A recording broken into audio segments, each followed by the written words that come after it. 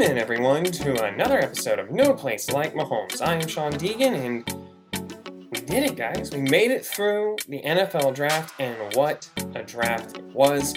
We're going to go through each prospect, so let's not delay. Let's go ahead and introduce the guys, and let's get to it.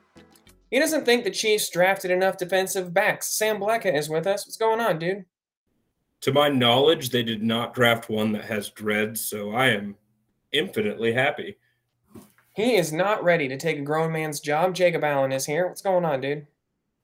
I'm always so bad at this. This is why I'll never get another grown man's job.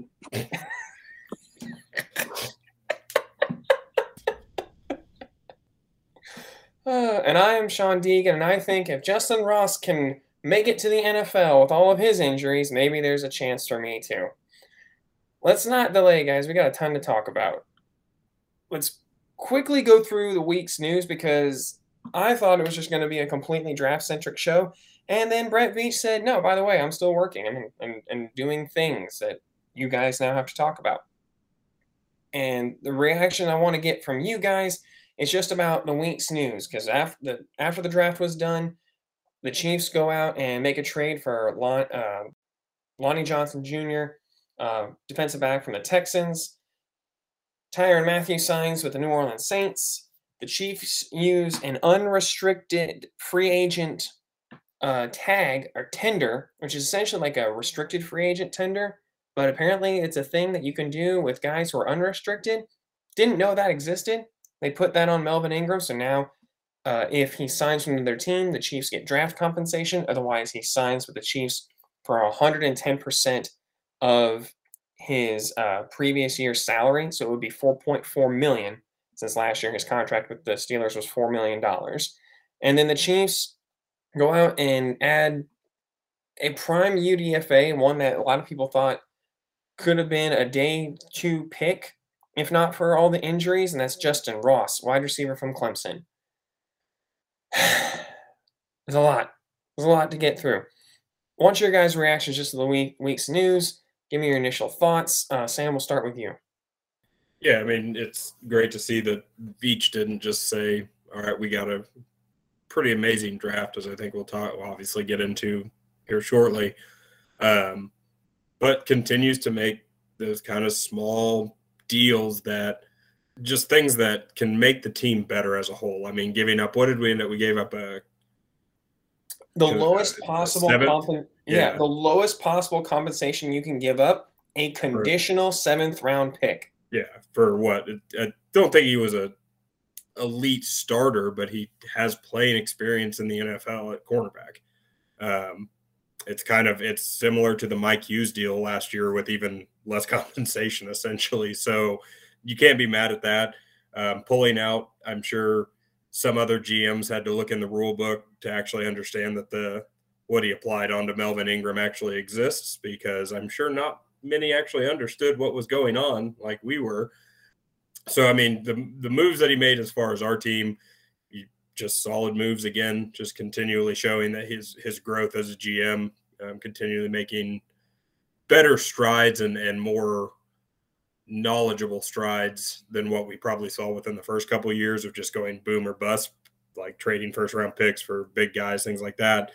Tyrann Mathieu, congratulations. Going back home, gets to play. Like, no hard feelings against the guy. Like, I don't think any of us, we all would have liked to see him. We all thought he was coming back, but it just wasn't in the cards for him to stay as Chief. So good luck getting to play along his all-time favorite teammate.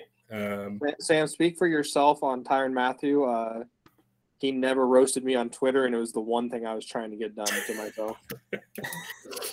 You just don't know how to start beefs with NFL players, Jacob, apparently. That's my skill and my skill alone. So, no, but yeah, he gets to live out his worst nightmare and getting to play side by side with Dan Sorensen for at least another year. So I'm sure he's incredibly enthused about that. Jacob, how did you give us your reaction to the week's news? How did you feel when the dust had finally, I guess, settled at this point? I mean, I'll go reverse order. I think it is kind of funny that he's playing next to Dan Sorensen. That is his probably biggest nightmare for us, though. That would be our biggest dream. Like, hey, I can make NFL defensive back look playable if I get to play next to Dan Sorensen. Now, again, I will rewind and say that no, none of you, none of us have ever even come close to playing in the NFL. That guy down the street that says, if I wouldn't have hurt my knee in high school, it wouldn't have happened. But yeah, the Tyrann Mathieu one, the first thought I had was, would you guys have signed Tyrann Mathieu to that deal? I mean, yeah, probably. But that was before I knew that was a possibility. This feels like a deal that came about after he didn't get 18 million per. I think the money that he, like, after we signed Justin Ross, I think saying, no, I would have taken that deal in a heartbeat. Like, that's a lot of lip service a lot of times, I feel like, because there's no doubt that I feel like him staying with us, I would love to think he'd take a hometown discount, but he was still in that running for going and being one of the highest paid defensive backs in the league, safety in the league. So, yeah, I don't think it would have been realistic for us to get a deal like that with him. I probably would have signed it if we could get it, but just wasn't. I don't think it was on the table.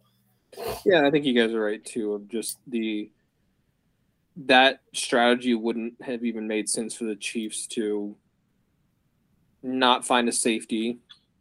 So the Saints, they're like, we didn't find our safety. Let's go back and meet Tyrann Mathieu again. I don't think that would have been a strategy the Chiefs would have felt comfortable with this go around of, we didn't find a safety. Cool, Tyrann, are you still cool with us? Do you want to come back? But yeah, again, no hard feelings. I know he's a pariah for what he does on Twitter, but it's like, you know what? Just be thankful for what he did for Kansas City. There's no reason to hate on a guy. He's, after all, just a football player who makes a lot more money than all of us. So what can we really say to the man? As far as Lonnie Johnson, I'm with you guys. It's like, even if he's just an okay NFL player, it's a great deal. You need guys that have played NFL defensive back because this is a very green group of defensive backs at this point. Will help just to have a veteran in there. I'm 100% okay with it, especially when it's a conditional 7th round pick, which essentially boils down to you probably only have to give it up if you make your roster this year. And it's from 2024. Like, it's not even next year's 7th. You would be giving up the following year's 7th. And who even knows if the plan will be here by then? Go all out for this year. Oh my God. Sorry, I forgot. We don't get political on this one.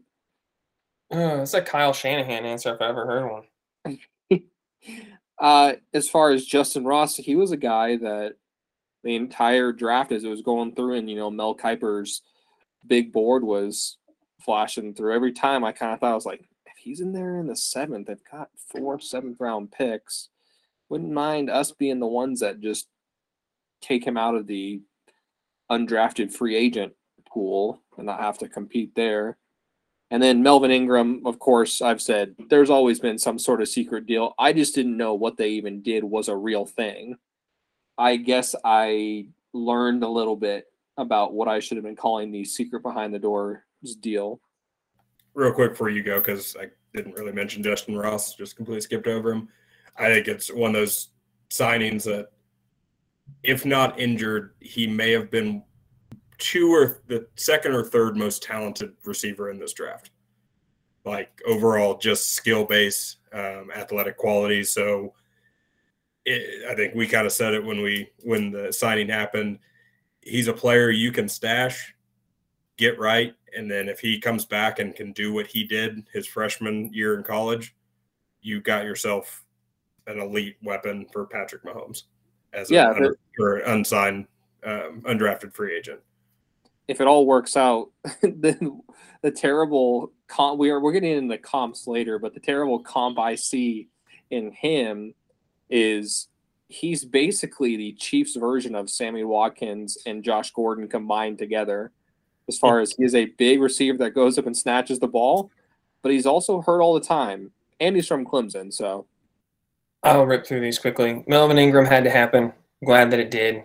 Glad that if he signs somewhere else, get a comp pick. Appreciate everything Tyrann Mathieu did, but I think the Chiefs made the right decision. I think Justin Reid's going to be the more athletic player at this point, and as we'll get into with the draft, that was clearly a focal point. Lonnie Johnson Jr., you gave up nothing to get something. Like, that's literally what you did. You gave up nothing to get something. And if something doesn't pan out, you still gave up nothing. And the way Veach was talking about him in his press conference today, it sounds like they want to play him more as a press corner, which is what he was comfortable doing coming out of college. The guys at Kansas City Sports Network, Matt Lane, Kent Swanson, and Craig Stout, they released their initial grade on him, which was a third round grade as a press corner. When he went to Houston, he ended up playing a lot more deep free safety. And he ended up playing more middle of the field. And then they had him try to cover Travis Kelce one-on-one, and Travis Kelce embarrassed him. It's a great, I think it's a great deal. But don't worry, they're friends now. Huh? They're friends now. Oh yeah, that was when you knew he was all right. He won Twitter with that, and he won me over real quick. But I think it's a great deal, even if it doesn't pan out, because it's literally a no risk, high reward situation, as no possible risk. And then Justin Ross, I'll just take us to how I feel. I'm gonna tip my hat a little bit. I'm wildly excited about that, just because again, it's a no risk, high reward option. The ceiling is so much higher than the floor is low with those two moves in particular, that it's almost well, why not? Like, why wouldn't you do that? So the fact that they were able to get both of them and then basically secure either a draft pick or Melvin Ingram is a huge win for the Chiefs. I'm really excited about what they did. I'm going to flip our questions here. Is there one that you guys have a favorite? Just real quick, is there one of these that's your favorite pickup that Veach made? And we'll flip things here. Jacob, we can come to you first this time if you want. This wasn't on the rundown, so I feel just like it's an intro. It was. It's number 3 on first down. Oh, jeez. Man, bad. I know I'm not perfect, but at least give me credit for being able to stick to things written on paper. I think I'm with you. I think the Justin Ross one's the most exciting because it has the most upside of any of the moves that were made. The others were almost – Lonnie Johnson one did not feel like a necessity, but the others felt like necessity moves. So that would be mine. Sam, you got a favorite out of the 3 that Veach did post-draft? Most generally, like, with the highest upside, yeah, I would say Justin Ross is the move with the highest upside. I'm actually most excited about Melvin Ingram. I've said my piece on Melvin Ingram plenty of times on this podcast, but just the move itself is, again, it's one of those that's like, well done, Veach. Just tip the cap.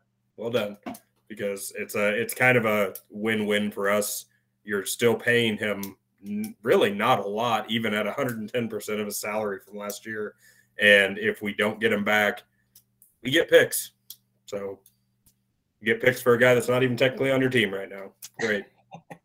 And last thing here before we dive into the draft, how many more of these do you think we get before we get to training camp? Obviously, we've got hopefully an Orlando Brown Jr. extension coming, which would potentially free up even more cap for them to have some flexibility if somebody were to come available. Veach has always been aggressive, always looking for opportunities here. They have a little bit of cap still, even after if they sign this draft class, they'll still have some money to maneuver. How many more of these do you think we get now that we've moved past the comp pick period, where if you have to sign a free agent, the other team gets a compensatory draft pick? How many more of these moves do you think we might get prior to training camp? Sam, we'll start with you. I can't imagine doing a crazy amount of moves going on before training camp.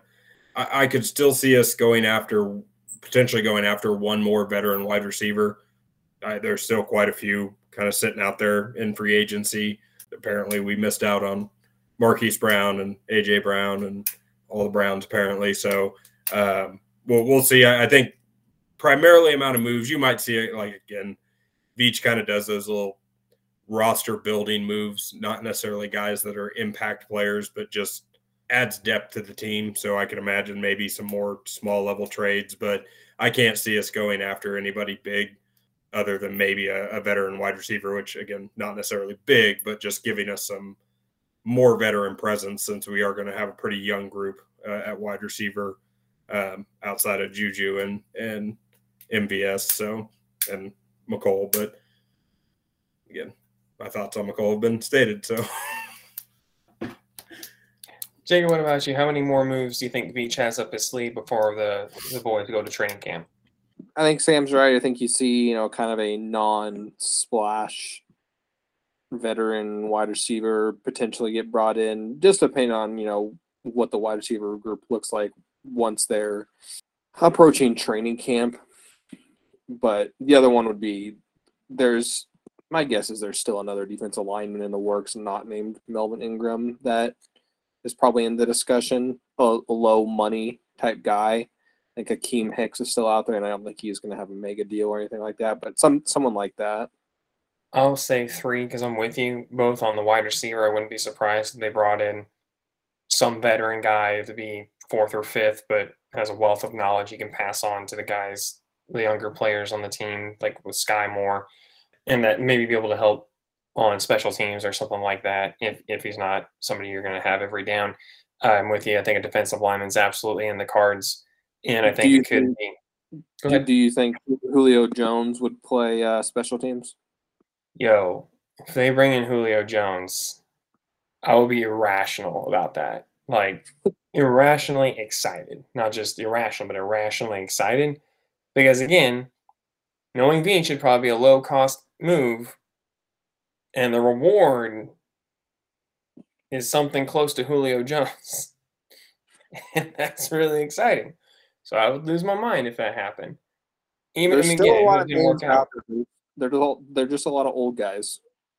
Yeah, and that's the thing. It's like, why not take a flyer if one of them will sign for cheap? That's kind of where I'm at this point with the offseason. It's like if you can get somebody on a good deal, go get them. Why not? You could still use the help. I'm with you. I think Akeem Hicks is actually a name I think about the most as far as the veterans that are still out there for defensive line. And then I do think you'll get one more low-cost trade for some a former 1st or former 2nd round pick that hasn't panned out. It seems like another Veach move. So I think I'm going to say 3. All right, we've delayed enough. Hopefully Brett Veach won't do anything here in the next 15 minutes so that we have to pivot off of starting our discussion about the NFL draft. But it came, it went, and it was glorious. The Kansas City Chiefs did wrap up the NFL draft. They ended up picking 10 players, so using 10 picks out of the initial 12 that they had. Some maneuvering here or there before we dive into our comps, because what we're going to do, as opposed to just giving a blanket grade, we're going to go through each player and give a basic comp pick. Like, what do you think the best case, what do you think the worst case scenario is for each player, and then maybe give kind of a general grade after that based on how we feel about them. But before we dive into specifics, when it was all said and done, day 3 wrapped up, how did you guys feel? Because I'll go first here. I won't take very long. I felt ecstatic, and I didn't even love every pick, but I on paper was like, this is a phenomenal draft. So how did you guys feel? We'll flip things. Jacob, start with you this time. How did you feel when the draft finally wrapped up? Sean, that was not the way you described it on Twitter as far as how you felt. That's exactly how I described it on Twitter. I had one pick where I was not thrilled about it, but I get it. Oh, I was talking more about the bad habits you were going to start taking up post-draft. Oh, I swear to God, Jacob. Make your damn answer. You're like, our mothers listen to this show. If they find out that I'm even pretending to smoke cigarettes just for Twitter jokes, my mother will drive to Kansas City and slap that cigarette right out of my mouth. But yeah, no, I was super excited, and we said before the draft that people judge drafts based on did they draft my guys, and that usually make or breaks a draft. Now, of course, they drafted my favorite guy, so of course I was ecstatic about that. But a lot of the rest of the names were names I had watched, but weren't necessarily like my go-to guys. But when it was all said and done and watched a little bit of each one, it's like, oh, I get it. And I get why PFF had these guys on their board, where they had them. Sam, what about you? How did you feel when it was all said and done? I think overall the draft, I kind of said it after the first round in our group chat, and it rang true through the remainder of the draft, is our team got better. We've had drafts where you look at it and you're like, what did we improve? Like, we didn't actually get better in positions we need to, but they addressed positions of need. I think the draft fell a little strange in the later rounds where it was just like, okay, I guess we're pulling the Dallas Cowboys of last year and just drafting an entire defense. But I thought we addressed positions really well. Again, Veach made the move. We kind of talked about it last week of what level of comfort level or where our level of comfort is with trading up. And I think we all kind of agreed if a guy fell within those 5-6 picks that we have to trade up to get, we'd be more than comfortable with it. So I think we were happy. I mean, it kind of rang exactly what we talked about. I didn't want us to go all the way up to get a guy, like I said, but they traded just a little bit. Again, it was one of those that I kind of said, I was like, wish we could have got a little less compensation, because I feel like there were still some really good talent at some of the picks that we ended up trading away. If we could have kept some of them, but it is what it is to get a pretty solid cornerback. But no, it overall very, very well played draft. I think it was, again, hearkening back to what we talked about with Veach and what we wanted to see is it continues to show his development as a GM and his ability to draft. So I was incredibly impressed, very happy with it. I think it ultimately made our team better. So, which is what the ultimate aim of the draft is.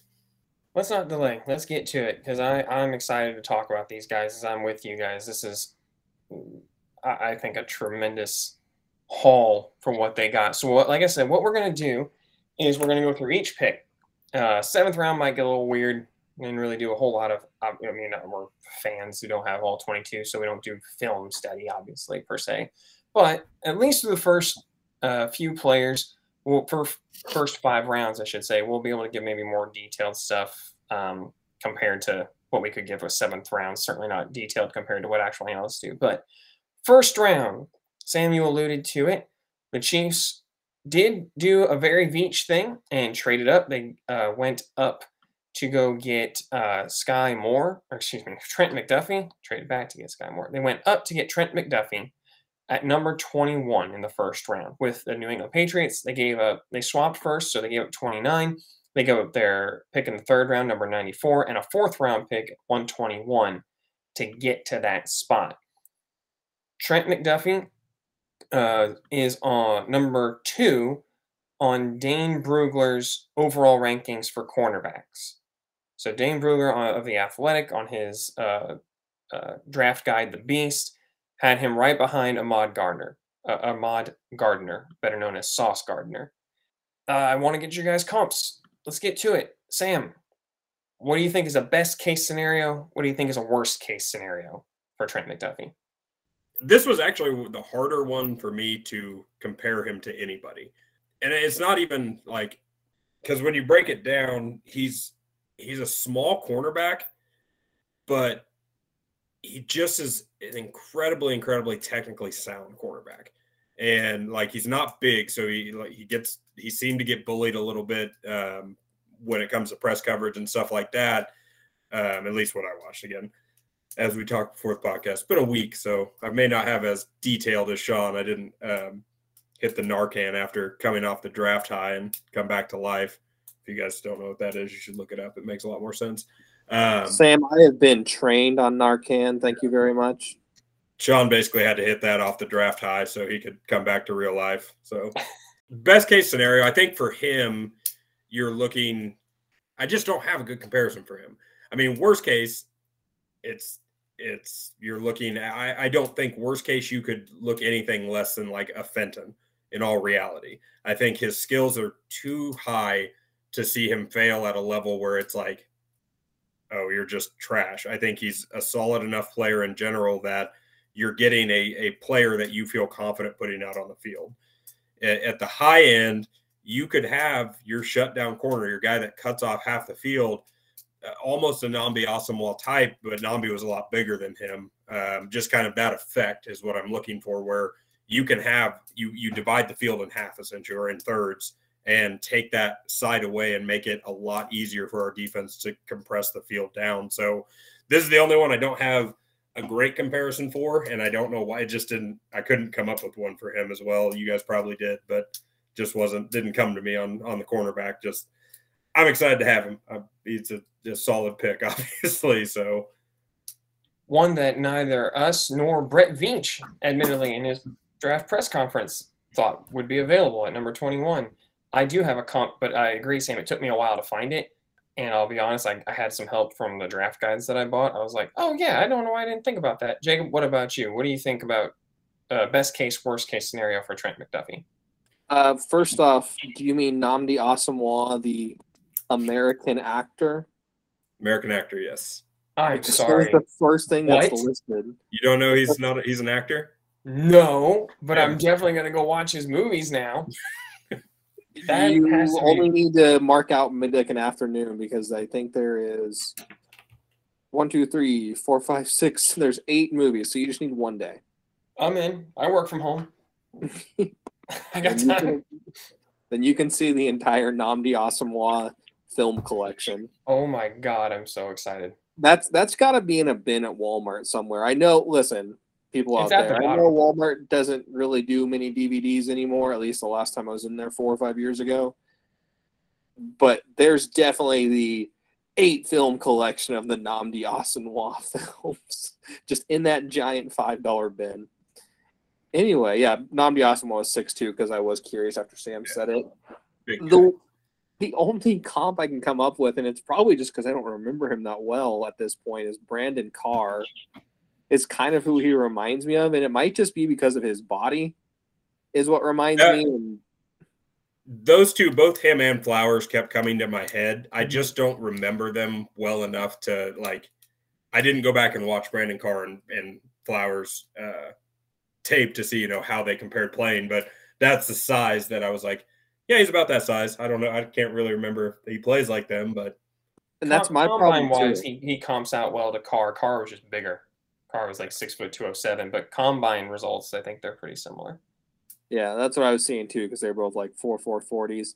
And I don't remember Brandon Flowers being and not that he wouldn't tackle guys, but just not that he would lower the boom. And that is one of the exciting things I saw about Trent McDuffie is he likes to tackle, and that's definitely a trait the Chiefs like, and why they sent Marcus Peters packing. So, I did like the move up to get the pick, and when it happened, I didn't even think it. I was honestly kind of terrified because I thought they were trading up for Jermaine Johnson, and we all have terrified they were going to take a guy who was projected to go top 10 and not your guy, Carl.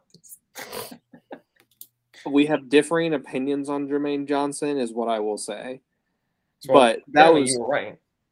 That was my fear as to what they might be doing. And when they took Trent McDuffie, I was like, oh, I didn't even realize that guy was still available. I say we as in, us, but America as a whole had done so many PFF mock drafts as Chiefs fans that wasn't even a thought process that guy would be there. So we were much like Brett Veach, I think.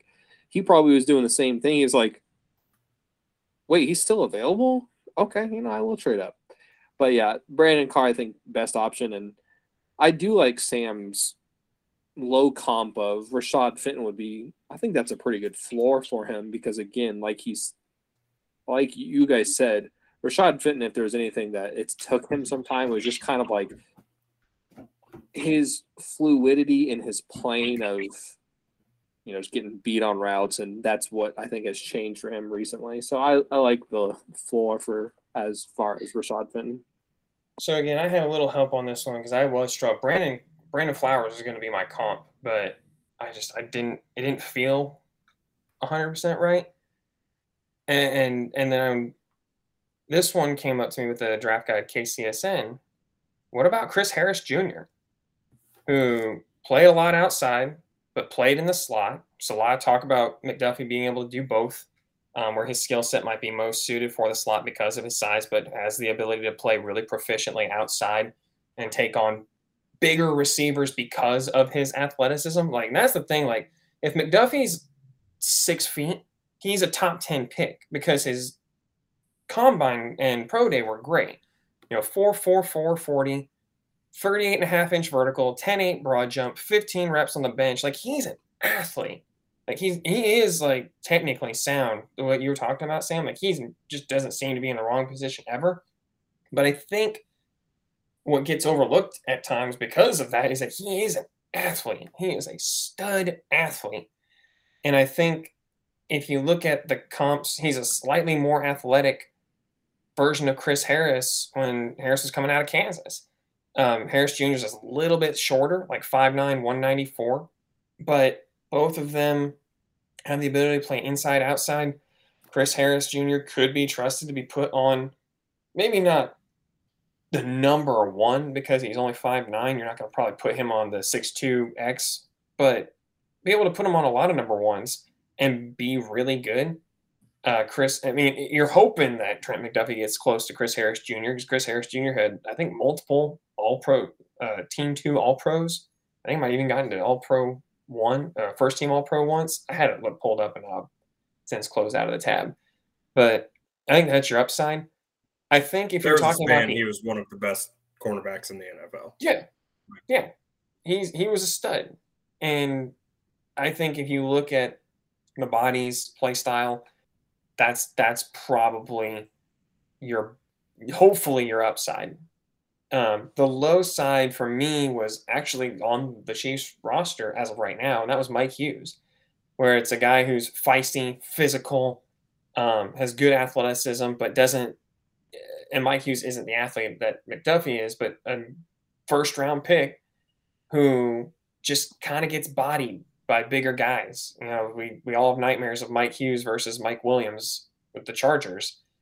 I think if there was going to be an absolute basement floor, that's your floor, is a guy who's just not big enough to handle an ex-receiver in the NFL, which I have more hope on with McDuffie just because he is a terrific athlete. Two quick things. Did you guys distribute bingo sheets before this? And is Mike Hughes the center square on that bingo sheet? Well, Sean, you will be happy to know Mike Hughes is no longer on the Kansas City Chiefs roster. Oh, yeah. I guess they didn't re-sign him, did they? Yeah. So your fears of seeing him anymore should be eased.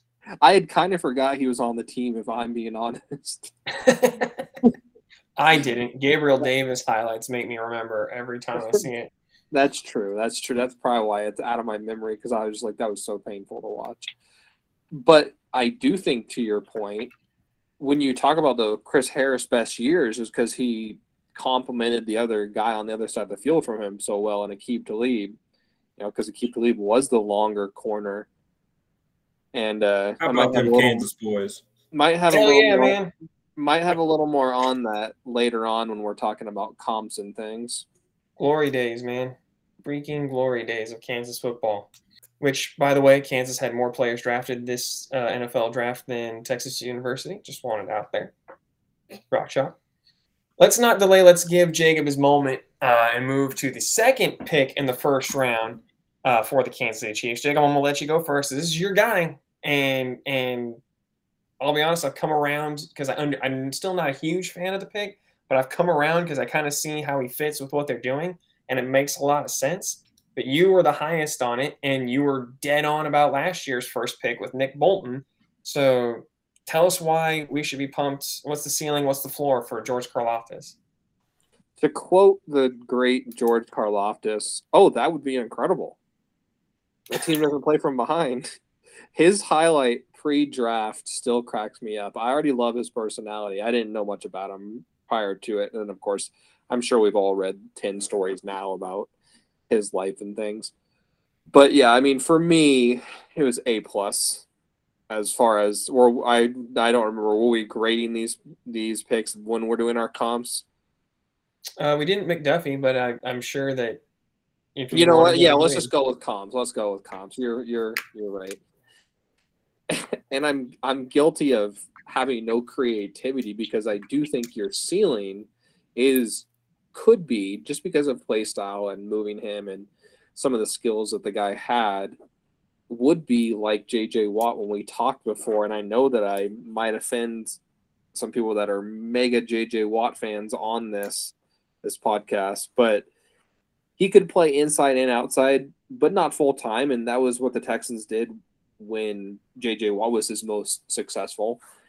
And the one trait that I think a lot of people look at in his pass rush skill and are like, I don't like his bend. Much like how people have said, I am tired of mock drafts, I am tired of people saying the word bend. I know it's a great pass rush skill to have bend, but it's not the only one. And for so many people, it seemed to just be their make or break skill. And that's why I'm saying, again, his high end is Watt to me. Of Watt was very good at getting guys off of him in two mega ways of just great hand fighting and insane strength and a great first step. And I think that's the thing that is overlooked as far as Karlaftis is he gets off the line pretty quick.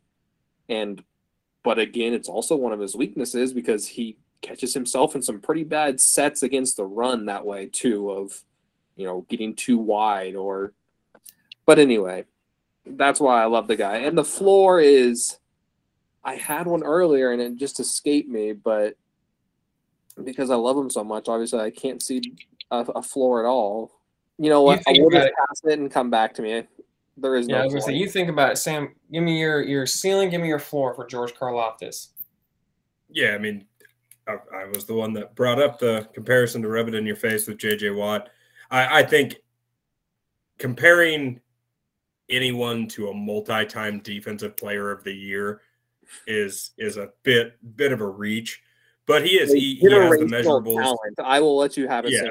Generational, like redefined what a defensive lineman can be. Yeah, so I won't go necessarily all the way to he will be today's JJ Watt. Like when JJ Watt's on the field currently, or maybe I won't even say currently. Let's go 3 years ago, JJ Watt. Like not his peak, because I just struggle to give anybody that kind of credit. But he has, like Jacob said, he has the same general play style as what JJ Watt does. So you're looking for guys that you can compare him to. And there aren't a lot of defensive ends that play like what Karlaftis does. They've shifted so heavily to speed pass rush, where a guy like Karlaftis, a lot of times it gets almost moved inside and you don't see it as much, which I'm actually excited about to see him in packages where him and Chris Jones are in the inside, because I guarantee you it happens, because that is going to be a pretty ridiculous pass rush if you can put two guys on the outside or whatever, however they line them up. Low floor, a guy that it's a similar situation coming late into football. He came a lot later. Bjorn Warner, the first round talent out of Germany that just crashed and burned because he couldn't adjust to the NFL. I think, again, that's like the low. That's super harsh. But, again, it's a possibility, a realistic floor, one that I'm perfectly comfortable with. Because, again, I think Karlaftis has skills high enough that he will be a contributing player, is a guy like Derek Wolfe that played for Denver, now plays for the Ravens. Not a major sack guy. I think the highest sack total he's had in his entire career is 7 sacks. So he's not a big sack guy. But like us as Kansas City Chiefs fans, when we watched the Broncos when he was on the Broncos, you're like, yeah, Derek Wolfe is a good player. He just is a sound football player. And I think that could be easily like what you can at minimum expect from Karlaftis coming in. I had to go back and dig for this a little bit, and it won't be any surprise to Jacob because I've already talked about this comp a little bit on Twitter. But my ceiling, because again, I'm not comparing him to JJ Watt. I just can't. Like, he's so good. He was so good. And even like the 4 years ago, technically he's a 16 sack player. Like Karlaftis does that at any point. Like that's a huge win at 30. My pick was Tamba Hali. I had forgotten how poorly Tamba Hali tested at the combine. But he tested horribly, like way worse than Karlaftis did. But again, somebody who won with a great first step, relentless effort, great hand fighting, and getting to a second move. That was Tamba. And Tamba was pretty big for a guy who was going to play 3-4 outside linebacker, which is where he did really start to see his success. That was when he got his 14.5 sack season.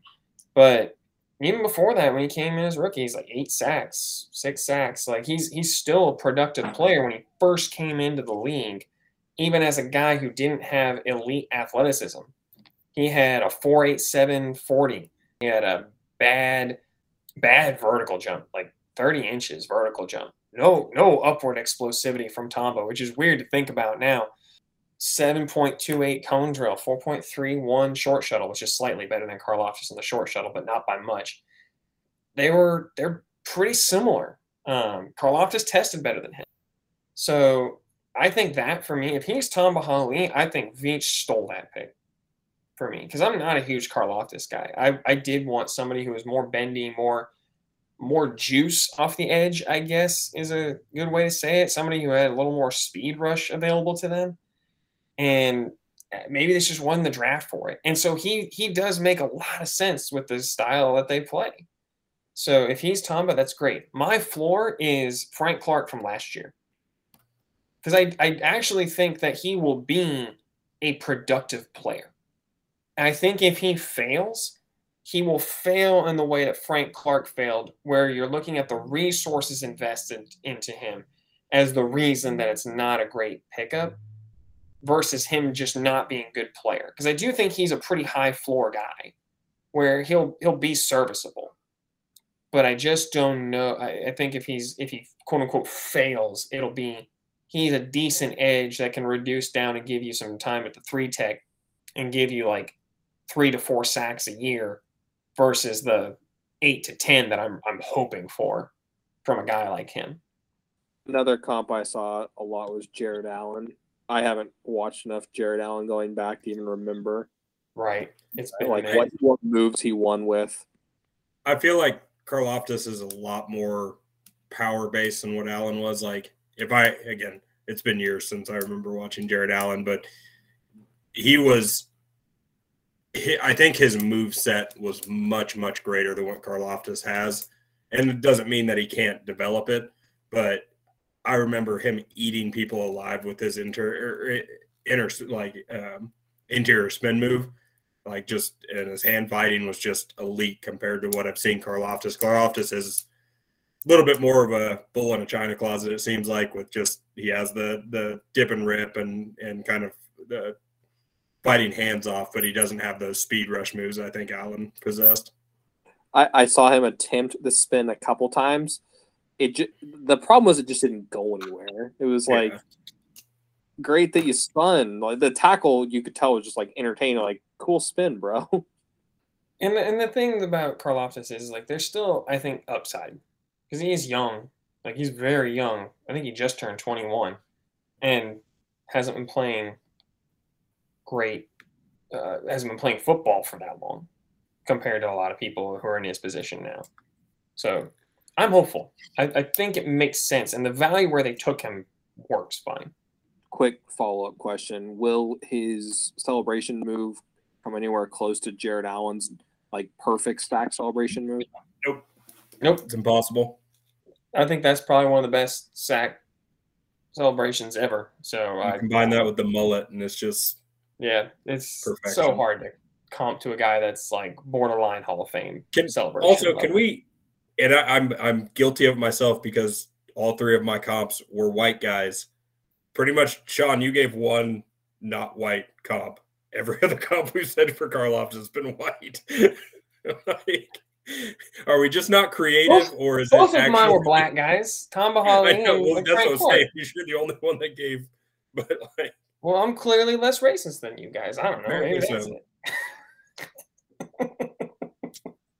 No, like I think your comps make a lot of sense. Like I looked up Derek Wolfe, and I'm like, oh yeah, no, that tracks. 6'5", 285. guy who can reduce down, play a 3-tech. Like, yeah, like that makes a lot of sense. Oh, if he's Derek Wolfe, like I'm still pretty happy at what he becomes because of what kind of role Derek Wolfe played in the Broncos defense. Like Yeah, he I drew a think you lot need of to. like he was a space eater and opened up passing lane or pass rush lanes. So All right, let's move to not the surprising pick, but how they got there. Brett Veach with his first ever, ever trade back. He moves back from 50 to 54. The New England Patriots come up and take a wide receiver I'd never heard of. And the Chiefs move back. And they passed on my guy 3 times to go get Sky Moore. They passed on George Pickens, was the guy I would have taken. But again, Sky Moore makes a lot of sense with what they're trying to do. Did you hear what the scouts said about him post picking him at the draft? Because it was a shot across the bow to every other receiver with the Chiefs last year. They said, we just love how reliable he is. We know he's going to run the right routes. We know he's going to catch the ball. And I was just like, well, that excludes Byron Pringle, Demarcus Robinson, McCole Hardman, and even to an extent last year, Tyreek Hill with like all of his drops turning into interceptions. Shot across the bow if you're a Chiefs receiver. But the Chiefs take Sky Moore at pick number 54 in the second round. Jacob, I have a feeling you and I are going to have the same floor on this one. Sam will flip things, though, and let you start things off. What's your best comp? What's your worst comp? I want to hear yours first, Sean, because you're the only one of the two of us that didn't talk crap on Sky Moore. So. I like Sky Moore. Again, he wasn't my pick there. I would have stayed at 50 and taken George Pickens because I think the upside is tremendous, and he fits that playmaking X receiver that we've been hunting for forever as Chiefs fans and just hoping would find its way on the team. Sky Moore to me is another like ready to contribute low floor prospect. I think his upside when I watch him is Emmanuel Sanders. I think that's him. And again, like I have the benefit of these draft guides that I've spent money on. So like I actually found in one of them that's the comp they gave. But how he releases off the line, he has good, not great speed, but can play all the receiver positions on the field, but operates best out of the slot. And the most successful years came out of the slot. Emmanuel Sanders was basically a 700-800 yard receiver for most of his career, except for the 3 years where he's in Denver. And Peyton Manning was just like, I'm going to turn you into an all-pro receiver. And did. And he ended up with multi-1,000-yard seasons, one of which was 1,400 yards. I think that's probably your absolute peak with Sky Moore is an Emmanuel Sanders type who can get deep, who has the ability to play all 3 positions. I do think there's still some upside there with Sky Moore because of how long he is. Like he's got ridiculously long arms, so he can play a little bit bigger than maybe his 5'10", 5'11" frame would lead you to believe. But Emmanuel Sanders is I think the peak. I think the floor is a slightly better version of Albert Wilson. Jacob said it, and it stuck in my head for the entire draft. And I was like, yeah, okay, that's probably his floor. Where if you go back and look at Albert Wilson's stats, there's some years where he's break glass in case of emergency kind of a player. But I think if his floor is like 400, 500 yard seasons, the play styles are similar. I just think Sky Moore is more athletic, which is why I think his upside is closer to Emmanuel Sanders, or I think he'll finish closer to Emmanuel Sanders than he will Albert Wilson. Those comps, I think the Albert Wilson one by far is probably the most valid. I went a slightly different route because he has such a strange body type for me. And I think that's when I watched him, I did go back and rewatch him because I wasn't a huge fan of what I saw. And he doesn't look fast on the field, and it's because how he runs. He has very short strides. He's not a long runner. He's very – and he doesn't look laterally quick, but he's explosive off the line, and he's really, really good at getting separation. So, again, still not my favorite pick. I think listening to experts and just kind of general talk on him, it like heightens my hope for what he can be. But I think a strong upside for him, because I was really scratching the barrel because I'm like trying to go back, trying to find people that look like him. I think that's the biggest thing. I was like, there's got to be a player that looks like him, that plays like him. And there's not a lot like, but the one that I kind of came to was Jarvis Landry. Okay. Jarvis is actually slower than him on tape. He was actually not very fast in the combine because, again, Sky Moore ran a 4.440. He's a lot faster than I thought he was just watching him. But kind of similar size receiver. Jarvis has that ability to get off the line, get separation quick, and just is a very reliable wide receiver. Catches the ball very, very effectively and runs really crisp routes. That's what made him a 1,000-yard receiver for most of his career through with the Dolphins, and then go to dumpster fire that is Cleveland and be the one kind of reliable saving grace of that franchise, I think, with Baker Mayfield and Odell Beckham Jr. So that's kind of my hopeful ceiling of him, is like an elite Jarvis Landry. I was even like digging like kind of Hines Ward-esque, where he just bounces off tackles. Like I didn't go back and watch enough Hines Ward to be like, yeah, that's exactly who it is. But just kind of that really good at breaking tackles, very good route runner.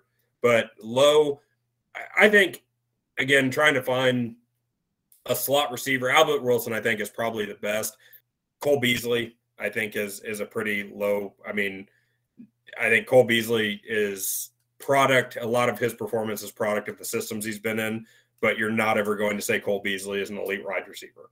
And I think you could see that 900 yards receiving for Cole Beasley is a very good mark for him.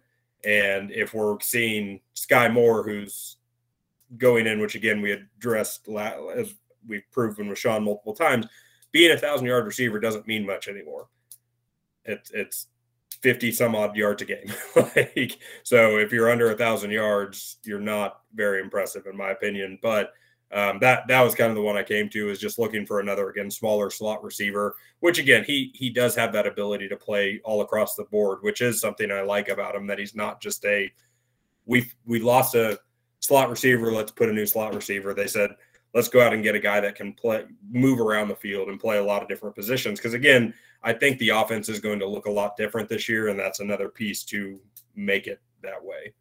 Jacob, what about you? I know you also were not super high on Sky Moore, so what do you think is the best possible scenario and worst possible scenario? Yeah, I had rewatched him right before the draft, just kind of thinking that's who would be available in the time that I thought they'd be going wide receiver.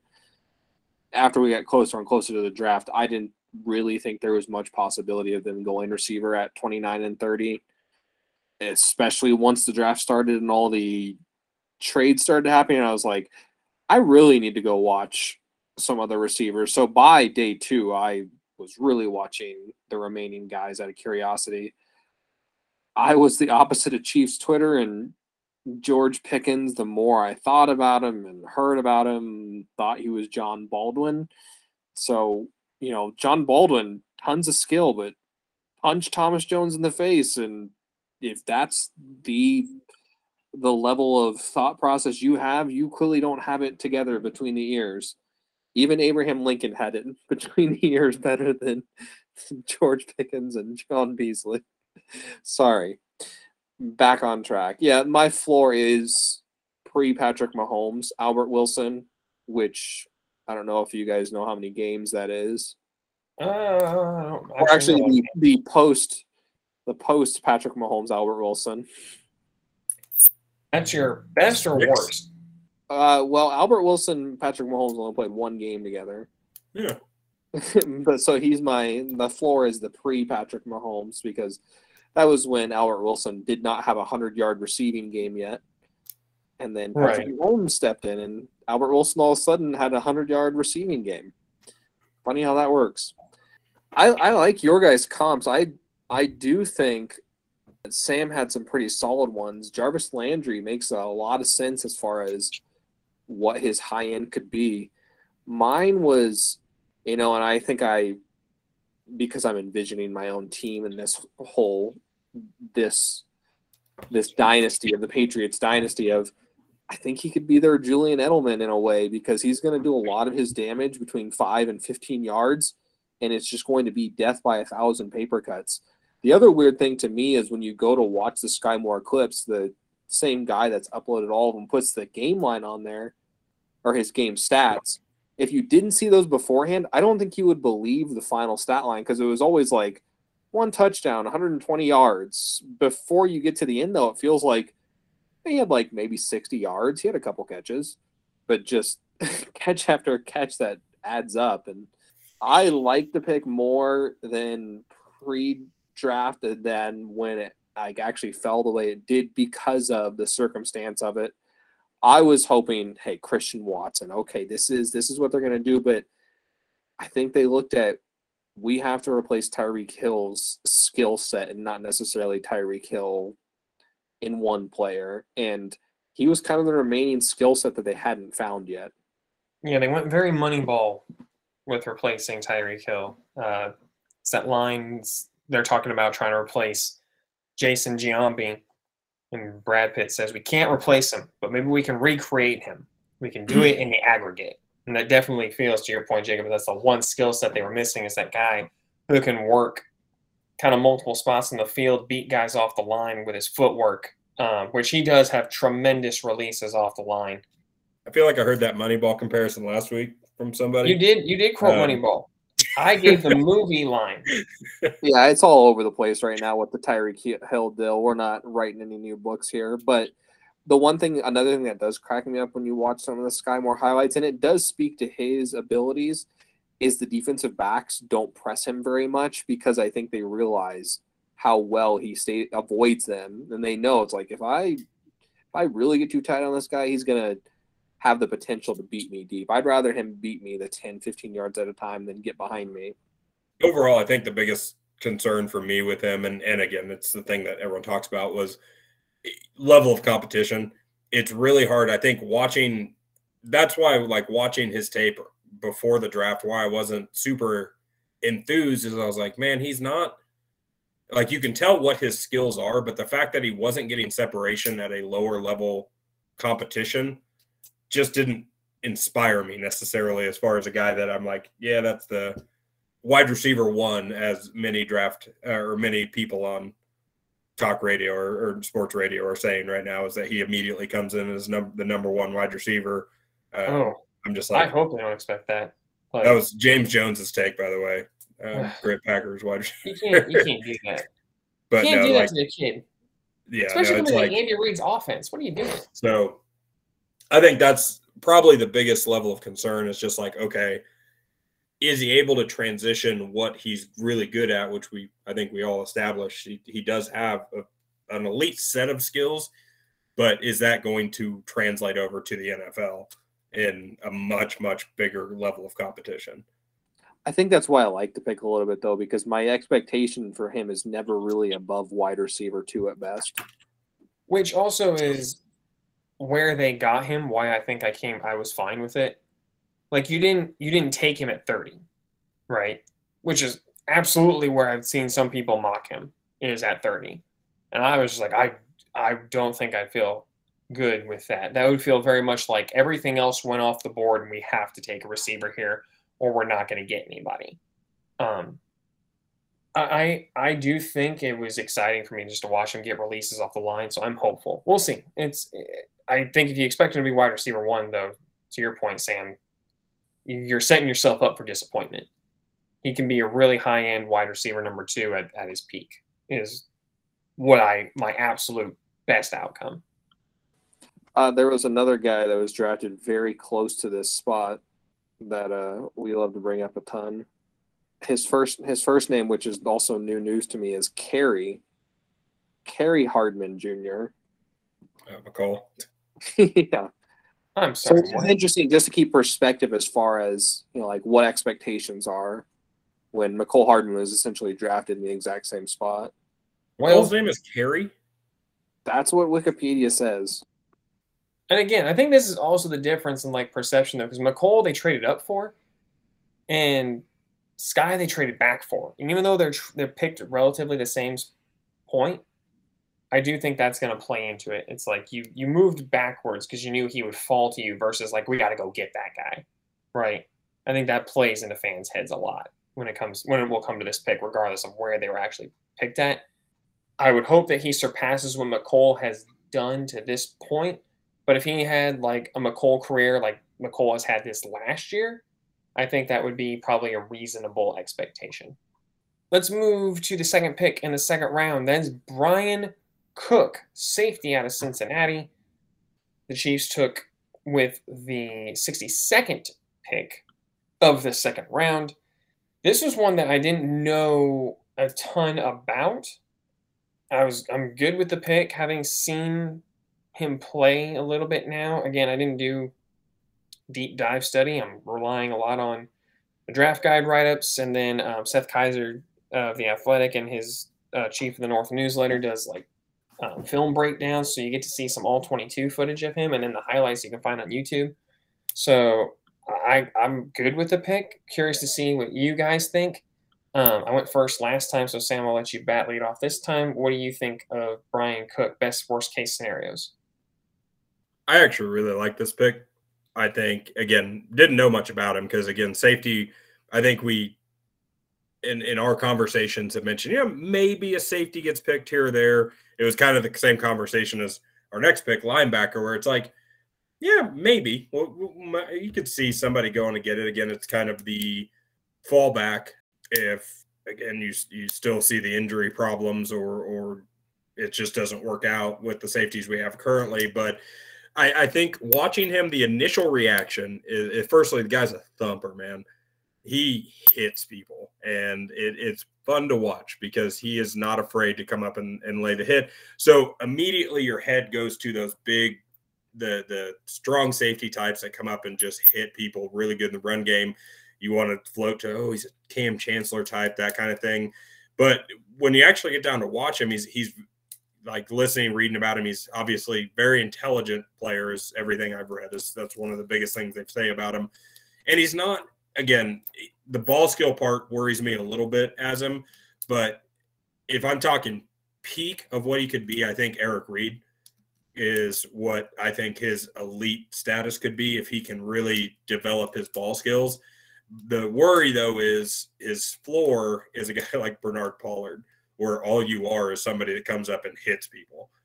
Like, because and again, when I say floor, I'm like, okay, he doesn't develop anything except the ability to hit people. And Bernard Pollard, by the way, basically won the AFC Championship game for the Ravens. Yeah, but he also got us Matt Castle. So yeah, that was not an even trade.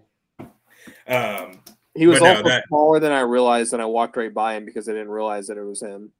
Yeah, no, and again, floor for him, I was just looking for a guy that's their skill set is run support, hitting people. I'm sure there are many other comps as far as his size that probably fit better, but Bernard Pollard is still deep in our memory as Chiefs fans, so just got to open that wound. But no, I think of what I've watched of him, I do think he has a lot of potential to be an incredibly effective free safety specifically, if not playing a little bit of strong safety, because even though it's weird because those seem almost reverse of what's being played now in the NFL, where the strong safety actually isn't really what we think of it as with like the Cam Chancellor type. Because if you think about it, it was God, why is my brain not working? Who's our other safety? We have Justin Reed, Juan Thornhill. Juan Thornhill. My brain was just like, I couldn't think of Juan Thornhill's name. Juan Thornhill was the strong safety this year, and he was the smaller of the safeties that we play. So I think I think we vision him more as a free safety in our system. And I think if he can develop, you're looking at an incredibly talented kind of leader of the defense, was what I think they're trying to replace with obviously the loss of Tyrann Mathieu. Jacob, what about you? Best worst case scenario for Bryan Cook? Well, now I'm kind of scared to go because my like range for him, and it's only because I'm thinking of safeties that hit hard, is Bernard Pollard was like the first one that did come to mind. because his ability to hit did change the games from time to time. And I guess another comp that would be very similar to that would be Jonathan Abram of the Raiders. And that's kind of my floor. Yeah, that's where gross. it's like that guy cannot cover anyone, but from time to time he hits somebody. The one I do think that would be kind of a best case scenario and a guy that's very underrated is Kareem Jackson, who's been on the Broncos the last couple of years. They brought him into the Texans, moved him to safety, and it has really worked out because of the element he brings. He's not the greatest cover guy. And again, like we said, Brian Cook, any defensive back is tough to find footage on when all you're relying on is YouTube highlights and, oh, okay, the ball's thrown. Was he near the ball after the camera shifted in that direction? So it is tough to say, just how great of coverage skills he has. But that would be my highest upside is I think it would be really awesome if he was Kareem Jackson. My upside is actually on the team right now. That's Justin Reed. Justin Reed's like a guy that you watch him and like he wants to trigger. He wants to trigger and come hit you. But he's also learned how to play a solid center field. And last year, notwithstanding, which was widely considered a down year for him, amidst the dumpster fire that was the Houston Texans, he was a very respected player and a leader in that locker room, someone who had high intelligence. And Sam, you said it right off the top. Cook is clearly an intelligent player and has the athleticism, I think, to play center field and has done it some. But his biggest strength that jumps at you anyway is just his ability to read and react. He triggers so quickly and he explodes to the ball and just lays a lick on you. The highlight that jumped out that circulated Twitter that I got excited about was there's a pulling guard on I don't know if it was a counter play or what, but a guard pulls and Brian Cook comes up, hits the guard and drives him into the running back to knock them both down and gets the tackle by knocking an offensive lineman on top of the running back. Like that's an aggressive, powerful punch in a guy who's not that big compared to the offensive lineman. I think if he continues to develop, I think Justin Reed, who is widely considered a really solid safety in the NFL, could absolutely be a high point for him. It's just, does he continue to get better? Does he avoid just becoming a thumper and maximize the talent that he clearly has? My floor is again a guy who was on the team this last year who is not anymore, and that's Armani Watts. Because Armani Watts loved to come up and hit people. That's the first highlight he ever had in a Chiefs uniform was they had him spying Joe Mixon with the Bengals when I think it was Mixon's rookie year. And they throw a pitch to Mixon or a swing route to Mixon, and Armani Watts comes up and lays a lick on Joe Mixon. Chiefs fans thought he had arrived. And I think that might end up being Cook's floor if he doesn't maximize his potential and where he ends up being pretty much a special teams, break glass in case of emergency type of a player that plays a more traditional, late 90s, early 2000s kind of a strong safety. And with more athleticism than what you might have typically had in that position back then. I think that's his floor. And just for people that haven't dug deeply into each of these, when we say he's an intelligent player, he's a multi-time academic All-American, accepted to Harvard College before he went to Cincinnati. So there's definitely a brain behind the brute that likes to hit people. So what you're saying is the chance that he gets to his ceiling is much higher than him going to the floor. God, I didn't realize all that. I knew you could tell, like, just watch him on film, like his ability to read and react is just like he processes so quickly. I didn't realize he was accepted to Harvard before going to Cincinnati. Howard, I'm sorry. Basically the Black Harvard. Yeah. As he's literally referred to as. All right, let's move right along to speaking of guys who like to hit people. My God. The Chiefs, with their next pick in the third round at 103, the one they did not trade up to go up and get Trent McDuffie, at 103 they took Wisconsin linebacker and person who loves to assault people, Leo Chanel, a man who literally wrote death row along the outside of his arm when he played football. When asked what can Kansas City expect from you when you get on the field, he said physicality and violence. And I'm so excited. I will go ahead and go first here because it took me a while. This actually might have been my hardest comp, just because Leo Chanel, while a thumper, is so much more athletic than most guys that you would give that title to. Like Reggie Ragland is a thumper. Reggie Ragland is also not moving side to side with any level of quickness. He's not going to run a 4.4 40. Leo Chanel is freaking massive and runs like 4.5 40. He's ridiculous. He wasn't asked to cover a whole lot, but the athleticism says that he probably could. It's just, can he process it? He did play some Mike linebacker. Chiefs have talked about how he's going to play more of a traditional Sam linebacker, that strong side backer over the right end.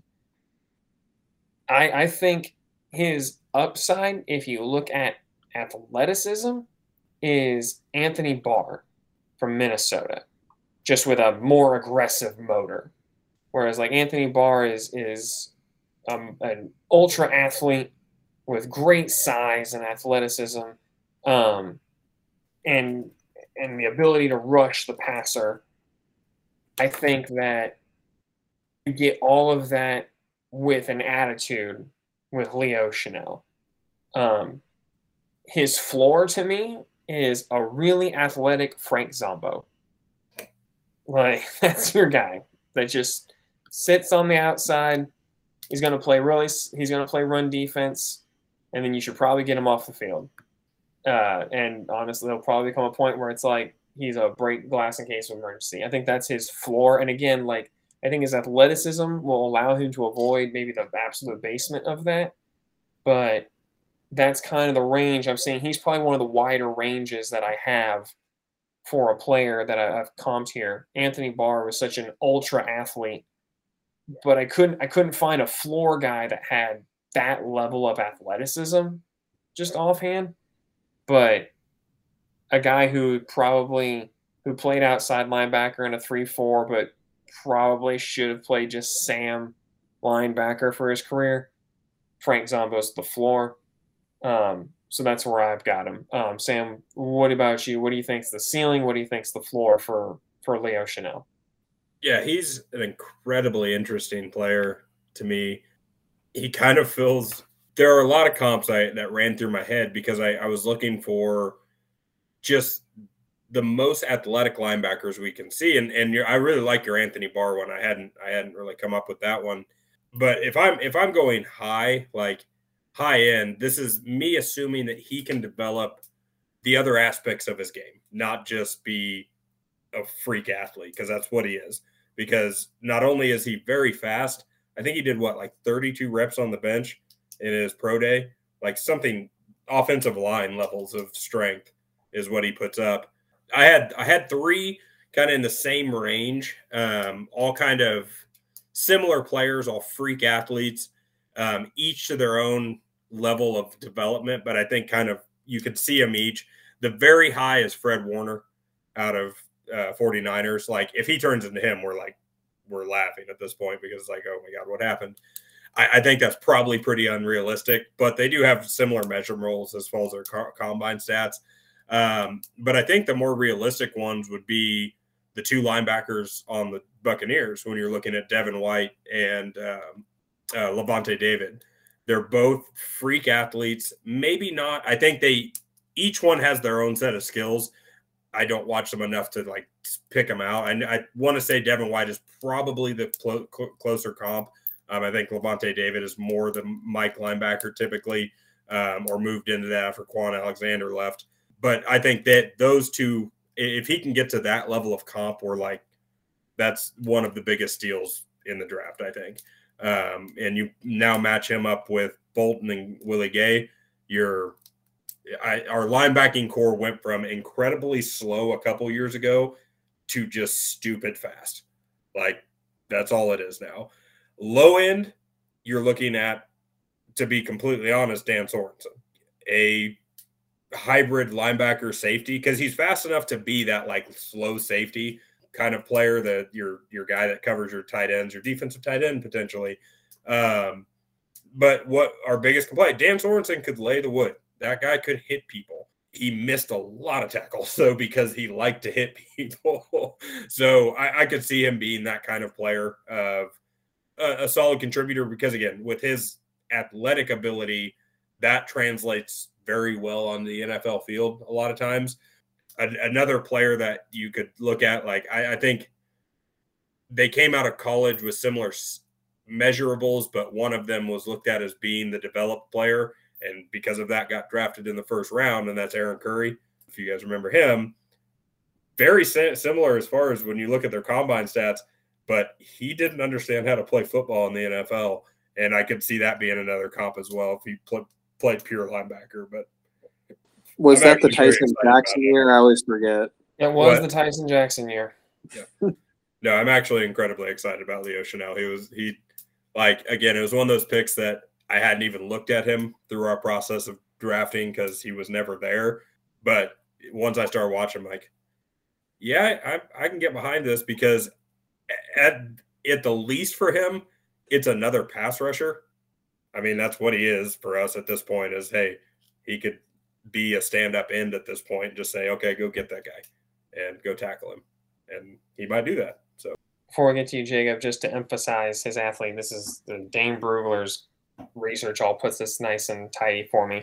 4.5340 at 6'2", 250 pounds, a 40.5-inch vertical, a 10.8 broad jump, a 4.24 short shuttle, and a 6.98 three cone. And Sam, you were dead on the money with 34 reps on the bench.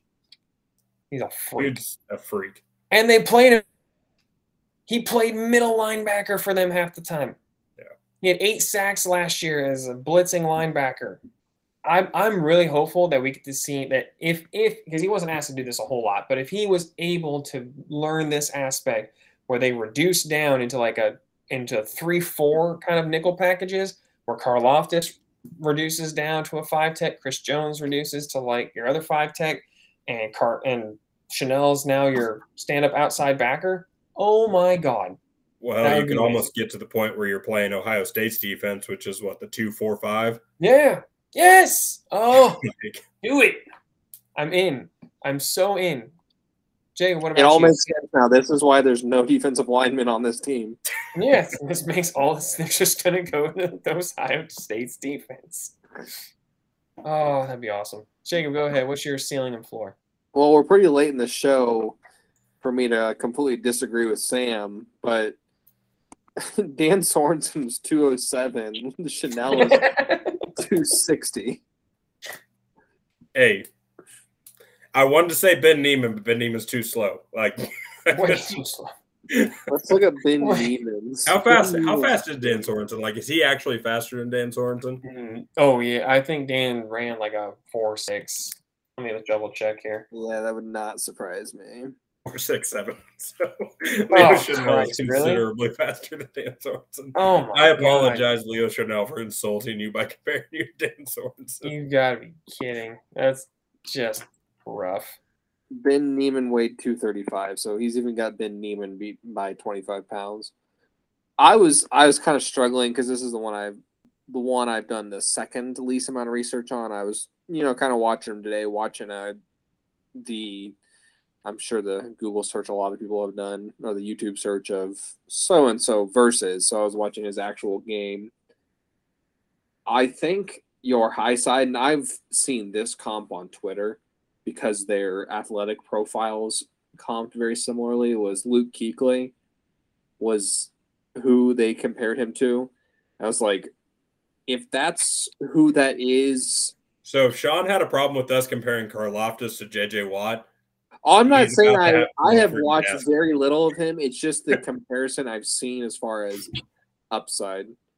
I like to always go generational talent as far as best linebacker we've seen play the game of football. Yeah, like arguably. No, I don't think that's necessarily. I didn't finish I didn't mean ever. I meant in like the recent 10, 15 years. But if he had played his full career and not retired early, like you're talking about him with Ray Lewis and Brian Urlacher. Like that's the conversation you're talking about. If he plays a full career and doesn't retire early. Well, I mean, that's just who I say athletically he compares to. I don't think that's my reality. This is the one I'm kind of most scared for because I just don't know the role they're going to put him in. That's what scares me about it, is where does he fit? And I know I've heard people say, oh, he's fine. They'll have 3 strong linebackers now. And I'm fine with that. I have no problem with the pick because I think the best athletes you can get, you go get. And so 100% cool with it. I just don't always necessarily know the role because, as we know, the Chiefs love a 4-2-5 base set as far as their defense goes. And then sneak down that safety to play the linebacker role. So maybe that's who it is, but they also drafted 9 safeties, or picked up 9 safeties. So I feel like that role is filled. The weird one when I was looking up as you guys were talking, so I apologize if there's any sort of carryover, was him and Reggie Ragland are very similar. They are all like the exact same size. It was a 4.54 versus like a 4.55 40 time for both guys. I was like, even if that's who he is, I'd probably be okay with it, even though I know we used the Reggie Ragland for Nick Bolton comparison last year, which I think Nick Bolton has already proven to be have a better ceiling than Ragland ever did with us. But for me, that's kind of the hopeful floor for me. I'm almost even more scared that he could fill the same amount of role as Dan Sorensen, not the player he is, but just kind of a guy that stays around because he's a special teamer. Every now and then again just delivers a pop that, like, wow, this guy's a big-time playmaker, but never fills a full role. So that is what I think Sam was trying to say with the Dan Sorensen thing, because I could see that being – that's my fear with this pick. Where are you seeing 4.55 for Reggie Ragland? I believe that was on Alabama's Pro Day. Oh, that's cute. Site. So, you could say that he probably shaved about well, according to the NFL Combine, he shaved a full 0.2 of a second off of his 40 times. They got him at a 4.72. A 31.5-inch vertical jump. Now, his broad jump was better at 116 inches. I don't know what the math is on that. Geez, Sam, I'm sorry. I know when we went to Sean's intervention, part of it was we weren't supposed to bring up combine numbers because that's one of his triggers. It's starting to bring it back. I did try once. I tried once to see if PFF had an early 2023 mock draft simulator, and when they didn't, I was like, okay, we need to stop. Right. You got so used to it being in your daily routine. One side or something to look at or something to pay attention to with the pick like Leo Chenal, because again, your 3rd round pick at this point, you're not looking at him as your day 1 starter, but this could actually be, I think, leaning towards a sign that maybe they're not fully sold on Willie Gay, because he could potentially fill that position that Willie Gay does of the more athletic linebacker of the two when they are just in a 2 linebacker set. Because obviously, I think Willie Gay still is faster than considerably faster, because I think he ran like a 4.43 or something like that. But if they're not sold on him and you can replace him with a guy that has similar athletic ability, this could be a sign pointing to, okay, and again, I don't think it's probably the case, but they're always looking to get – I think they're moving to the point where getting younger at that linebacker position, staying younger instead of aging out and getting like what we dealt with in our last Super Bowl run, where it's like, God, everyone's so slow and old, we can't stop anybody. So that is a potential aspect of this move is, okay, if Willie Gay's not cutting it, we now have another athletic linebacker that can fill his role if he can develop into it. All right, moving into day 3, we're going to do rounds 4 and 5 because traditionally that's been the impact for Veach, and 7th round picks are essentially priority UDFAs. And trying to comp those is exhausting. So we're going to stick with the last two picks, and then we'll wrap things up here. With the fourth round pick that the Chiefs had at number 135, the Chiefs took PFF's least favorite draft pick in Joshua Williams, cornerback from Fayetteville. Again, like I didn't understand that grade that PFF, because if you weren't listening to the last podcast we did, Sam drafted Joshua in his mock that he brought, and they gave him an F, which I went and did it later, and they gave me an F, and I don't understand it because Dane Brugler had him as a third-round grade. F for Fayetteville, just so you would remember. That's what it was. That's what it was. But what do you guys think? The ceiling and the floor for Joshua Williams. Jacob, you haven't gone first here in a couple of rounds, so we'll start with you. What do you think is the best and worst case scenario for Joshua Williams? Well, I already tipped my hat here. This is the one I've probably looked the least into. And I say that only because we haven't gotten to the next people that I haven't even looked at yet. No, we're cool. We're cool. I've looked more at the next one. We're good. Yeah, this is one I've looked the least at. So my high end is going to be a Aqib Talib. Aqib Talib ran just a tenth of a second faster. But I guess just long, lanky dudes is where my brain is at as far as play style.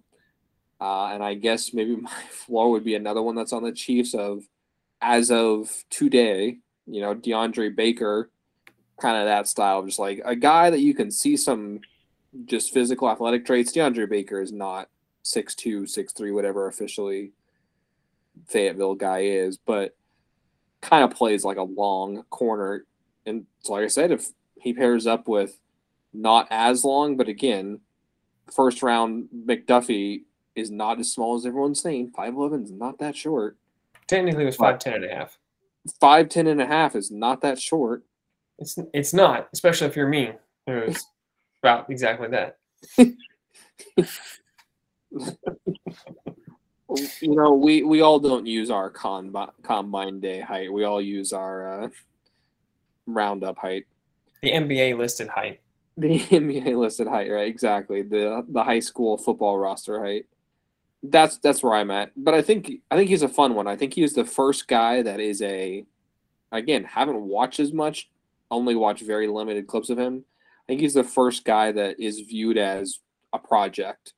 And that's one of my favorite things about this draft is in the past, there was more projects before we got to this point that Brett Veach just loved picking upside versus guys that were ready to play right off the bat. Sam, what about you? Best and worst case scenario for Joshua Williams. What do you think? Yeah, best, I actually, again, I've watched a crazy amount of a guy from Fayetteville State, and because you can always tell when it's a small school because everything's field level. Mm-hmm. All film is field level. Mm-hmm. And it's really hard to watch a cornerback play at field level. But no, I actually think, and again, just for the audience that doesn't understand, when we say high, we're like praying that they become this, because if they do, it's like fixes everything. It's not necessarily the most realistic thing in the world. But I see him as a Richard Sherman type. Tall, slightly slow. Not slow, but not fast necessarily. Long and just exactly like, I mean, they play very similarly. They're press corners. They're tall and long and have decent ball skills. Richard Sherman was a 5th-round draft pick, saw as a guy with a lot of upside, but needed a lot of work because he wasn't refined. So that's my upside. My floor is he's a special teams player. I mean, I'm not going to try to dig and find somebody that's a washed out corner in the NFL that just plays special teams, but he's a contributor on special teams, maybe comes in and spells guys on occasion. But I don't think he definitely is a project. I'm not coming out here and saying he's immediately going to be Richard Sherman, but he does like have that same body type and kind of play style that we saw in what Sherman did. See, to me, he's a taller, slightly faster Charvarius Ward. Like that's kind of what he is. He's a press, like you said, he's a press corner, big and physical. He's not the fastest guy, but he's got good speed. I mean, he's a little faster than Charvarius was. I have to go back and look at Charvarius' 40 time. I totally forgot to do that. But like, if he could get to that, and all of a sudden he's a $14.5 million corner, the way Charvarius was paid this offseason. Great. That's going to be incredible for a fourth-round pick. I think he's got the length. He's got the athleticism to make that happen. He is taller than Charvarius. Like, he's pushing 6'3", like 6'2.5", with longer arms and a really good jump. So I think he might have a chance to be better at sticking with those longer X receivers that gave Charvarius Ward trouble at times. But that would be my peak. My base is just because I have nightmares about this guy getting picked on by Peyton Manning, and that's Phillip Gaines. Another long, tall corner that was pretty fast, but not fast enough, and was just looking at the back of the late, great Demaryius Thomas's jersey way too often for my liking. I think that's your base for a project corner. Are you speaking of the analytics expert, Phillip Gaines, who only reason I remember this moment so well is because I was at the game, was when the Broncos he let the Broncos score, which gave the Chiefs the ball back to go back down the field and tie the game up and take it to overtime when the Broncos could have ran the clock and just ended it with a win for the field goal. Phillip Gaines let a lot of people score. So I don't know if he just was trying to – I don't know if he ever tried to just let people score. I think it was just that easy. He was ahead of the curve this time. He was ahead of the analytics curve and knew. He's like, it looks like the chart I have on my wrist is saying, let the Broncos completely dunk on me on this pass and walk into the end zone. When you get smoked by Eric Decker deep, something went wrong. Eric Decker's a very good receiver. He's not someone who should get behind you. All right, last guy, and this one I think is a pretty, for me, was an easy comp, just because. But in the 5th round, that the Chiefs did trade up one more time using the 5th round pick they got from the Patriots and their first 7th round pick, I think it was 233, to move up to 145 in the 5th round and pick Kentucky right tackle Darian Kinnard. Jacob, this was a name that you had floated out on Twitter and texted about in our Chiefs chat that you would be pumped to see them take on day 3. Lo and behold, you were right again, and Darian Kinnard is a Chief. We'll let you bat leadoff for another guy that you picked. Ceiling and a floor for Darian Kinnard. What do you think? Well, what I like is where they grabbed him, because I thought they were going to have to use 3rd or 4th on him, and then they traded away a 3rd and a 4th, so they didn't have that option. I don't know that I'll have a comp probably after I start talking, but what I've flipped my opinion on him and Sky Moore pre-draft, both in positive ways. Kinnard, when I first watched him, I watched, I think, probably just highlights of some sort, and I was right with all the Mauler, road grader type people of, he's big and runs guys over in the run game. And then I went back and watched more in detail of full games, and what I watched was the Georgia game, because I don't know if anybody who watched the draft realized that Georgia had a solid defense this year. Didn't they set a record for most players drafted ever in the NFL with like 15 from their school this year? It might have. I think they had 9 defensive players taken, something like that, from their starting. I'll look it up. When you're done, I'll let you know. Yeah, it was something along those lines. But yeah, the thing I came away with was I was more impressed by his pass blocking than his run blocking. The run blocking, I think, is the thing he has to work on at the next level, because I just don't think he latches on very well in the run blocking from what I was seeing. And it could be a simple technique thing of, having his head down when he tries to engage guys on the second level and just loses them off of his hands. But yeah, the pass blocking is what I like more. So I guess if I'm thinking, I thought of a guy floor-wise as we were going, and that would be Cam Erving, not in the sense of the athletic profile, but just the skill set of, like, Cam Erving, was a okay pass blocker when he didn't go against guys named Aaron Donald. And then, nothing that exciting, at least when I watch him run blocking wise.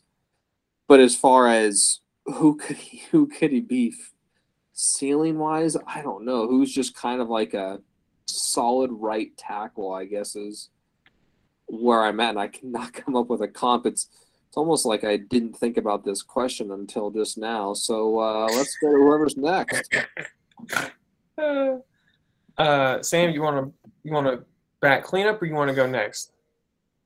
I can go because my floor is actually the same as Jacob's, because I think what you'll see with him is the same thing that happened to Cam Irving, is that he's not going to play tackle. He will be an offensive guard in the NFL, I believe. I mean, he might be a swing player and play different positions, but I think he will probably be more an offensive guard in the NFL. So Cam Irving, which is what we saw, moved into in the interior offensive line in the later parts of his career. Ceiling, again, it's hard to compare him to a first-year player, but it's Trey Smith. I mean, a tackle moving inside. I think, again, maybe a little different because, again, I didn't dive too deep, and I saw the road grader aspect of him. So if Jacob's saying that there is more of a pass blocker in there, because I think Trey Smith is obviously the road grader, so that was my comparison of what they were. But that's the ceiling for me, is you get another guy late round that can come in and contribute and become and again, I don't think he's breaking in on Thuney or Trey Smith, but if you can get a guy that can sit behind Thuney, learn from him, and then install him, because whatever happens with that situation, you're really in a good situation. So my ceiling is Trey Smith, purely because what we got out of him. Now, again, Trey Smith's a slightly different situation because he would have been a first-round pick if he didn't have the health problem. So we know he was inevitably an ultimately talented person, but or ultimately a talented player. But if you kind of similar situation where bump him out of the position he played in college into an interior offensive line position and see what you get out of him. I think they're going to give him a chance to compete at right tackle just because they're set at guard for now, but I absolutely think he could be a stud guard if it doesn't work there. My comp, again, is a guy that's on the team, and that's Orlando Brown Jr., who we've seen him as a left tackle, but he came out and started at right tackle. And he played right tackle until Ronnie Staley got hurt, and he was forced to move over. But he was another guy that mauled people in the run game, maybe didn't have the best feet, but when he got his hands on guys, he would lock them up at right tackle. It just sounds a lot like Kennard to me, who was a really good pass blocker. I'm trying to find the stats while you were talking, Sam, to back up my point, and I will continue to try, but I am failing royally. Again, in the SEC, he performed really admirably to the point where Dane Brugler, again, the Athletic, had a second-round grade on the guy. He's got really long arms. He's got great size. One of those guys that, like, once he gets his hands on you, that's it. He's got all the traits that you want in a mauling right tackle, and I think he's probably more of a polished pass blocker than we give it credit for. But I do think he has more of a Trey Smith attitude than maybe an Orlando Brown Jr. attitude. I mean, he was hacked off that he did not go earlier in the draft. If you heard him, like, after he got drafted, he was ticked that he did not get picked earlier. Seeing a guy come in with a chip on his shoulder is exciting. My floor is one that I don't know if Chiefs fans will remember, but another guy who had great size and really long arms. I think they're also over 35 inches. I went back and looked it up yesterday evening. And that's Barry Richardson. For all you diehards out there, Barry Richardson was a really long physical tackle that, if you play Madden 09, is still a 64 grade as a right tackle. That if you move inside to guard, his rating goes up a little bit.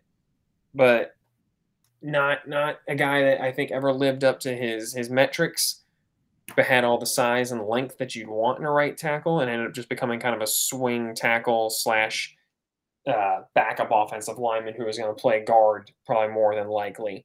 So I think that's my floor for Kennard out of these guys. I'm pretty sure Barry Richardson is probably most well known for being absolutely destroyed by J.J. Watt. That sounds about right. Because I'm pretty sure he filled in for Eric Fisher at one point when he got injured. Or no, he filled in for not Eric Fisher. Brandon Albert? Brandon Albert when he got hurt. and J.J. Watt made him look real dumb. Like, dumb. Yeah. Barry Richardson started for 3 years with the Chiefs at right tackle. I didn't even realize that. For some reason, I thought it was 1 year. No, it was too long. It was too long. Hey, if this guy's a 3-year starter out of the 5th round at right tackle, I'm cool with it. Gives you more flexibility to shop around at left tackle if Orlando Brown gets sideways with the Chiefs. So, real quick, because we've definitely gone long this podcast, last thing tonight, based on your ceilings, if they reach their ceilings or their floor, however you want to look at this, what would you grade this draft as? And we'll get out of here on this question real quick. I'll go first. On paper, to me, this is Brett Veach's best draft. On paper, it's hands down his best draft. I know I'm not a huge Karlaftis guy, but I absolutely understand how he fits. I really like kind of how they filled roles throughout the rest of the draft, took upside shots when they could, and it made sense. Didn't make any dumb moves moving up or moving back, or willing to move back. And they got a lot of depth, 10 new players. That's great. And based on the upside that we think is available as we just went through all of these, to me, this is an A draft for him. It is a solid A draft for me with Veach. And to your point, Sam, it was really fun to just continue to see the evolution of Brett Veach, how he worked the board and maneuvered up and down when he needed to get the guys he wanted. Sam, going to you next. If you had to give a grade based off your ceiling and floor, what would you give it? Same as you. I mean, I do think this is his best draft we've seen. I don't have, again, you're never going to be in love with every player that's taken, but and it's kind of what I was talking about before the draft or before in the lead up to the draft is getting young depth and filling spots, filling roles within the team, which is exactly what we did. Again, a lot of defense, which again was at this point was our weak point. And I think he identified that. And instead of going out and getting Patrick Mahomes 8 new weapons that may not work out, he said, you know what, let's try to make our defense better and not put it all on Patrick Mahomes' shoulders. And Jacob, take us home. If you gave it a grade as of right now, based on your floor and ceiling, what would you give it? Was it really going to be lower than an A after I got my guy? Jacob just refused to acknowledge that the draft continued after Karlaftis got picked. He was like, I don't care about anything else now. This is great. Well, quick funny story. Alyssa had fallen asleep by the time they drafted him, and I did wake Alyssa up in excitement. All right, everybody, that's going to do it for us tonight. You can tell it's a long, late one as I stumble over my words to get to the end. We hope you enjoyed the draft as much as we did. We're excited to see what these guys do going forward. Hopefully you stick with us through each and every step as we approach ever closer to the NFL season. Now the draft is done. Rookie minicamp is coming up here, I think, this weekend. So stick with us. It's going to be a ball the whole way through. Until next time, you all stay safe out there, and we will talk to you next week.